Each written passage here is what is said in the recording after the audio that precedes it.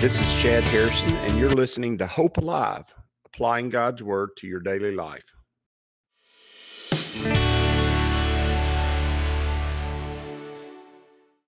Hi, this is Chad Harrison, and I am the teaching pastor of Lake Community Church and have been serving as a pastor for 25 years. I'm also a practicing attorney. This podcast is designed to help you study God's Word and find God's will for your life. I pray in the name of Jesus right now that God would open up His Word to you and allow you to see Him and to know His will, that you might glorify Him and that you might walk in faith and power each and every day, especially today, in Jesus' name. Good morning. Welcome to Lake Community Church's morning Bible study. We are in Genesis chapter 37, and we're dealing with the time where Joseph was sold into slavery by his brothers, and that is what's going to happen. There is a picture here that's an important picture that we can't get away from, the being sold into slavery. And by the way, slavery is a picture of being in bondage to sin. It is historically in the church and in every possible way been the idea of being enslaved to sin. Now, in Jewish culture, the word slavery is really not what we understand. When a person became a bond slave, what they did is they had a debt that they owed and they would enslave themselves, or really what they would do is they'd take out a loan with someone to pay that debt off, and then they would work for that person for a certain number of years so that debt would be paid. In many ways, it's a lot like our mortgages today, except we don't work for the bank. We work somewhere else and pay the bank. The kind of slavery that we're talking about in this story is what we understand to be slavery, meaning you're sold to someone and they own you for the rest of your life. That is those two different types of slavery, or two different types of understandings, are important. But the type of slavery that we're dealing with, especially going into Egypt, it's a slavery that took place in the United States and throughout most of the Western world during the discovery period, during the time period where Europe was colonizing most of the world. That being said, it is a picture of being totally under the control and ownership of the world and of sin. And that is exactly what happens here. It says in verse 21, we read it yesterday, but Reuben heard it and delivered him out of their hands and said, "Let us not kill him." Now notice, Reuben's not wanting to commit murder. Reuben is trying to figure out a way to extricate him. That being said, he is in the middle of his brothers, and he is the oldest brother. And as the oldest brother, I understand there is a leadership role that is required here, and he has an important position to play. And even though he is trying to mediate this situation, he's mediating it poorly. And we do understand, and we give him a little grace because we understand that he's operating with a group of people who are not against wholesale murder. And so there are a couple of his brothers, at least, if not many of his brothers, who might be willing to kill him. And remember, they're killing him because he is the favorite. They're killing him out of jealousy. And by the way, the other time they were killing those people because they had dishonored their sister and dishonored their sister in a very questionable way. It may have been the sister joined in, and they just killed them because their honor was at stake. There's an issue here. There's lots of issues here that cause that to that cause that to take place, really, is what's going on. And I would say to you that as you study this, a lot of times we get bound up in sin, and we get bound up in troubles and struggles, and we really can't. It's so layered and it's so difficult. It's hard for us to figure out exactly how we got where we are. And oftentimes you have to do a lot of reflecting. And so many people cover up their pain and cover up their troubles so much that they struggle in their reflecting time. They struggle in their being able to just step back and, without the pain and the emotion of the past, just consider what has taken place and consider it in the light of God's Word. And that is, it is a difficult thing, and it's not easy. But I think looking at who we are and reflecting on all the things that have happened to us, some of them very tragic, some of them through no fault of our own, have caused us to be bound up in sin and bound up in all the terrible things that cause human beings to struggle. And that is a normal thing in life. And you need to know that. You need to know that you're not the only one. In fact, you're one of billions. And you're not special in that you have deep struggles and deep hurts and maybe even a depth of pain that you've not ever really known was. And sometimes that reservoir of pain will just pour out of you. And that reservoir of struggle will pour out of you in such a way that you just don't know how to really even deal with it. And I would say to you, that's okay. And not only is it okay, you need to be able to, at some point in time, pull yourself back from all the struggles and all the things that you want to do to meet those needs. And so many times what we do is we meet those needs with some kind of addiction, or we meet those needs with some kind of emotional response, or we meet those needs in such a way that it makes us feel good for the moment, maybe with people or our personalities. And what we're really doing is we're really just trying to take all the junk of our life and throw it in that God-sized hole in our heart, and we're not filling it. And what you've got to do is you've got to let God fill it up. You've got to let God come in and show you how you got where you are, and show you where he wants to take you, and show you how he wants you to view those things. And oftentimes just the right point of view about makes things way, way better than you could ever imagine. A right point of view of things oftentimes can totally change the way. It doesn't change what's happened. It doesn't change how things are going on around you. It may not even change anything. But the right perspective, the right understanding in your own heart and your own mind, when you have that right understanding, that right perspective, oftentimes, to tell you the truth, it just totally makes everything different and new. And I would say to you that it's important that at some point in time, as you're in this process of being saved by God, by the finished work of Jesus Christ, and being renewed by the Holy Spirit, that you can take a long view of life and look back on the things that maybe you failed in, maybe the things that you were passed on by your mother and your father. So many times we can't really consider the things that we struggle with because we have such a bitter taste in our mouth because of the actions of a family member or many family members, and we don't even want to consider it. And we're so angry with them that we just really, or maybe even angry with ourselves. We can't let that go to the point where I can begin to actually heal. I hold on to it so hard.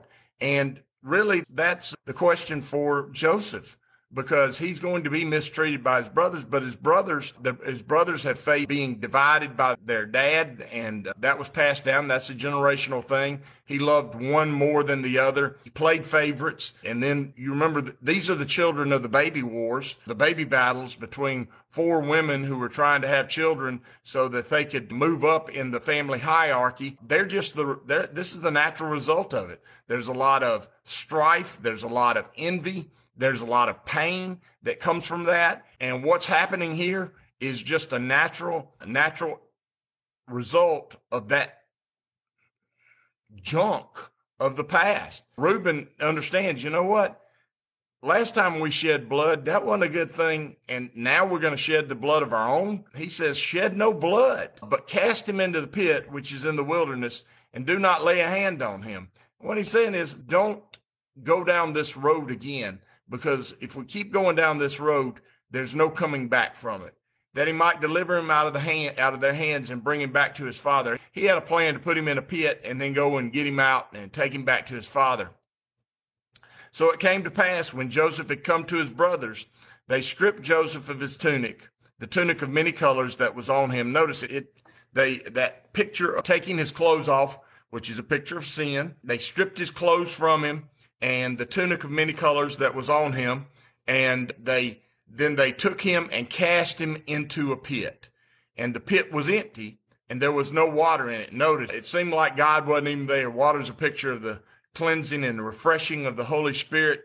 And this pit, there was no water in it. It really has the symbology of hell, if you want to understand the truth. And really, that's what they stripped him of his clothes, sin. He was cast into the pit, and there was no water in it. It's a picture of him going from being clothed by his father and being being placed in a high position to all the way down to the pit. It is really absolutely, Joseph is a picture of humanity and the picture of that whole loss of position that happened in the Garden of Eden and the struggle of mankind from that. And what is it a result of? It's a result of family sin. It's a result of generational issues that have happened. It's a result of envy. It's a result. Notice what the first murder that happened in Scripture is based off of what? Envy. The first sin ever in the universe was based off of what? Is based off of pride and envy. And all these things, they just keep stirring up and coming up. As you study God's word, as you look at these stories and you look at these understandings, these guys are the players on the stage of life and the stage of the world, and they're just operating in all that bitterness, all that envy, all that struggle that has happened in their lives in the past, and they are lashing out. And what does it cause? It causes others, including themselves, to lose everything, to lose all their position, to lose all their authority, to lose all their strength. It is a unmasking and an unwinding of the goodness of God for their lives. And notice they sat down to eat a meal. And in that, it is obvious to me that they know they've done something wrong. They know they've done something that they shouldn't have done. Have you ever done something, then you just sat down and you said, what have I done? They sat down to eat a meal because what does a meal do? But it releases endorphins and makes you feel better. So many times people gain weight. Why? Because they're depressed, because they've messed up, because they've struggled with something, and they just eat their way through life. Why? Because those endorphins that get released make them feel better, and they figure out something to be addicted to. And it might be something mild, or it might be something just horrible and terrible.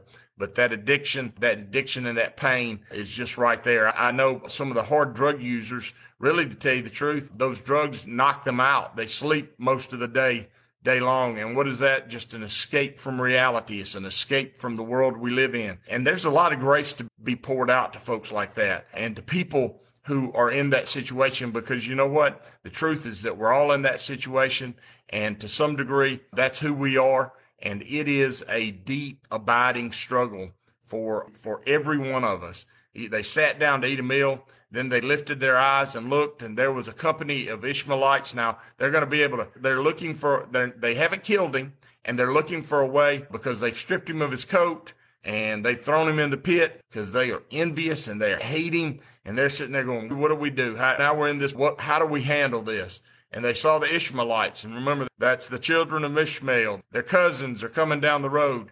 And they're coming from Gilead with their camels bearing spices and balm and myrrh, and they're on their way down to Egypt. And they see them coming, and they sit there and think, you know what? The only way for us to rid ourselves of our sin, rid ourselves of what's happened and hide what's going on, is we'll sell our brother into slavery into Egypt. And you know what? Oftentimes when we get involved in sin, remember, the sin of this world destroys other people and it destroys ourselves. And so many times people say, that's just a private sin. That's a personal sin. That personal choice doesn't affect anybody else. And that is not true. That is absolutely not true. Every sin in your life affects not only you, but it affects the world you live in. It limits the power of God in your life. It limits the presence of God in your circumstances. And ultimately, down the road, it causes you to be in a position where you are not making a difference in the world you live in. And that does affect the world you live in. And you go, I don't have a duty or responsibility to effectuate those good things in other people's lives. I can do what I want to and feel good about it. And I can make myself feel good, and I don't have to do that for anybody else. And you sound just like Cain in the garden. Am I my brother's keeper? And the answer is yes. According to the New Testament, the second law of the Spirit is to love your neighbor as yourself, and to love each other as I've loved you is the third commandment. And those commandments effectuate difference in other people's lives. And yeah, my sin, my private sin, effectuates everybody else and effectuates their lives. And you not being who God made you to be in the kingdom makes huge differences. And it starts with the people that are closest to us and emanates out from that. And it makes a huge difference in the world that we live in. And so you do not have a sin that affects no one. Your sin affects everything. It sends ripples across the spiritual universe that we live in. And we live in a universe that's both physical and spiritual. And we live in a universe that has a past, a present, and a future. And we also have eternal life in the midst of that, which is a life beyond creation. And so when you act, your actions change the world you live in. Your actions change it for the good or the bad. You either bind or you loose. You either bless or you curse. And there's no way to get around that. And you can't cover it up by making yourself feel better. You can't cover it up by sending that pain off to someone else. You've got to deal with it directly, and you got to sit down and figure out where it came from and figure out how God's grace is at work showing you those things. And by the way, you wouldn't even sit down and figure it out if God's grace wasn't already at work in your life. And when you allow God's grace to release you from those things, God's grace to unbind you, notice what you're doing. You're not binding anymore, you're loosing. And you're loosing, what are you loosing? Well, you're loosing the kingdom of God around you. And these guys, they're just continually to dig their own holes of their own lives. So Judah said to his brother, what profit is there if we our brother and conceal his blood? Now, Judah is the one who's going to ultimately end up selling him into slavery into Egypt. And it's going to cost him down the road. He says, come and let us sell him to the Ishmaelites, and let not our hand be upon him, for he is our brother and our flesh. And his brothers listened. Yeah, he kept them from killing him, but he did sell him into slavery. And so many times in life, we choose the lesser of two evils. That's not a choice. Sometimes you have to make the strong choice of doing what is right. And sometimes that does cost you, but it doesn't cost you in the spiritual. Remember, a debt paid in the spiritual by doing what is right that cost me in the physical will reap great rewards in the future. He says, come, let us sell him in the Ishmaelites, and let not our hand be upon him, for he is our brother and our flesh. And his brothers listened. Then the Midianites traders passed by. So the brothers pulled Joseph up and lifted him out of the pit and sold him to the Ishmaelites for 20 shekels of silver. Notice that's the blood price. That's the price of the blood that they sold him for. Their own blood, they sold it for 20 shekels of silver. Silver is the blood price, and it is that way from Genesis all the way to the book of the Revelation. And they took Joseph into Egypt. And notice all this pain and all this suffering is ultimately going to bind Joseph up in Egypt. Now, God's going to work great things for Joseph, and he's going to ultimately bless the whole family because of Joseph. But that does not alleviate the situation that all of them found themselves in. And sure, you can find some good out of this story. You can find some good for Reuben. You can find some good for Judah. You can look at this story and say they were trying to do good. But the truth is that if you're ever going to escape all the things that are your past and all the bindings that keep you from God's very best, you have to go to God and you have to loosen those things up. And you loosen them up by God's truth and God's word. And you allow him to open your eyes and allow you to see life from the real perspective, and allow you to see that your choices are not a choice between the lesser of two evils. Your choice is actually a choice of life or death. And he says that. He says, I set before you this day blessings and cursings, life and death. And he says, choose this day whom you'll serve. He says that to Joshua, but the truth is he says it to every one of us. And he says, serve me and I will give you life. Serve me and I will bless you. Serve me and I will make you a kingdom that will never, ever end. And we have to choose that. And that is a conscious effort and choice. It is the salvation of our souls is what we're talking about. We're talking about how you choose God over what is your past and what has happened to you in the past. And so I'd say to you, choose him. And as you choose him, remember, that's that free will we're talking about. Salvation is about our free will. It's about us being changed in our heart and our mind. We freely choose to walk with God. That's the whole idea of Job and the devil right there. The devil said, God said to the devil, there's a man that's faithful in my whole house. And what does that mean? That means he'll choose me no matter what the situation. And he proved to be true, because salvation is the choosing of God by our will. Once he's given us that new birth, placed that kingdom inside of us, given us the spirit of truth, we get to choose him. And I would say choose him today. Choose him in every way, in every situation. See the pain of the past as an opportunity for God to bless and make whole and make life out of. As you go today, I pray that the Lord will bless you and keep you, that he'll make his face to shine upon you, and that he will give you hope and peace today in Jesus' name.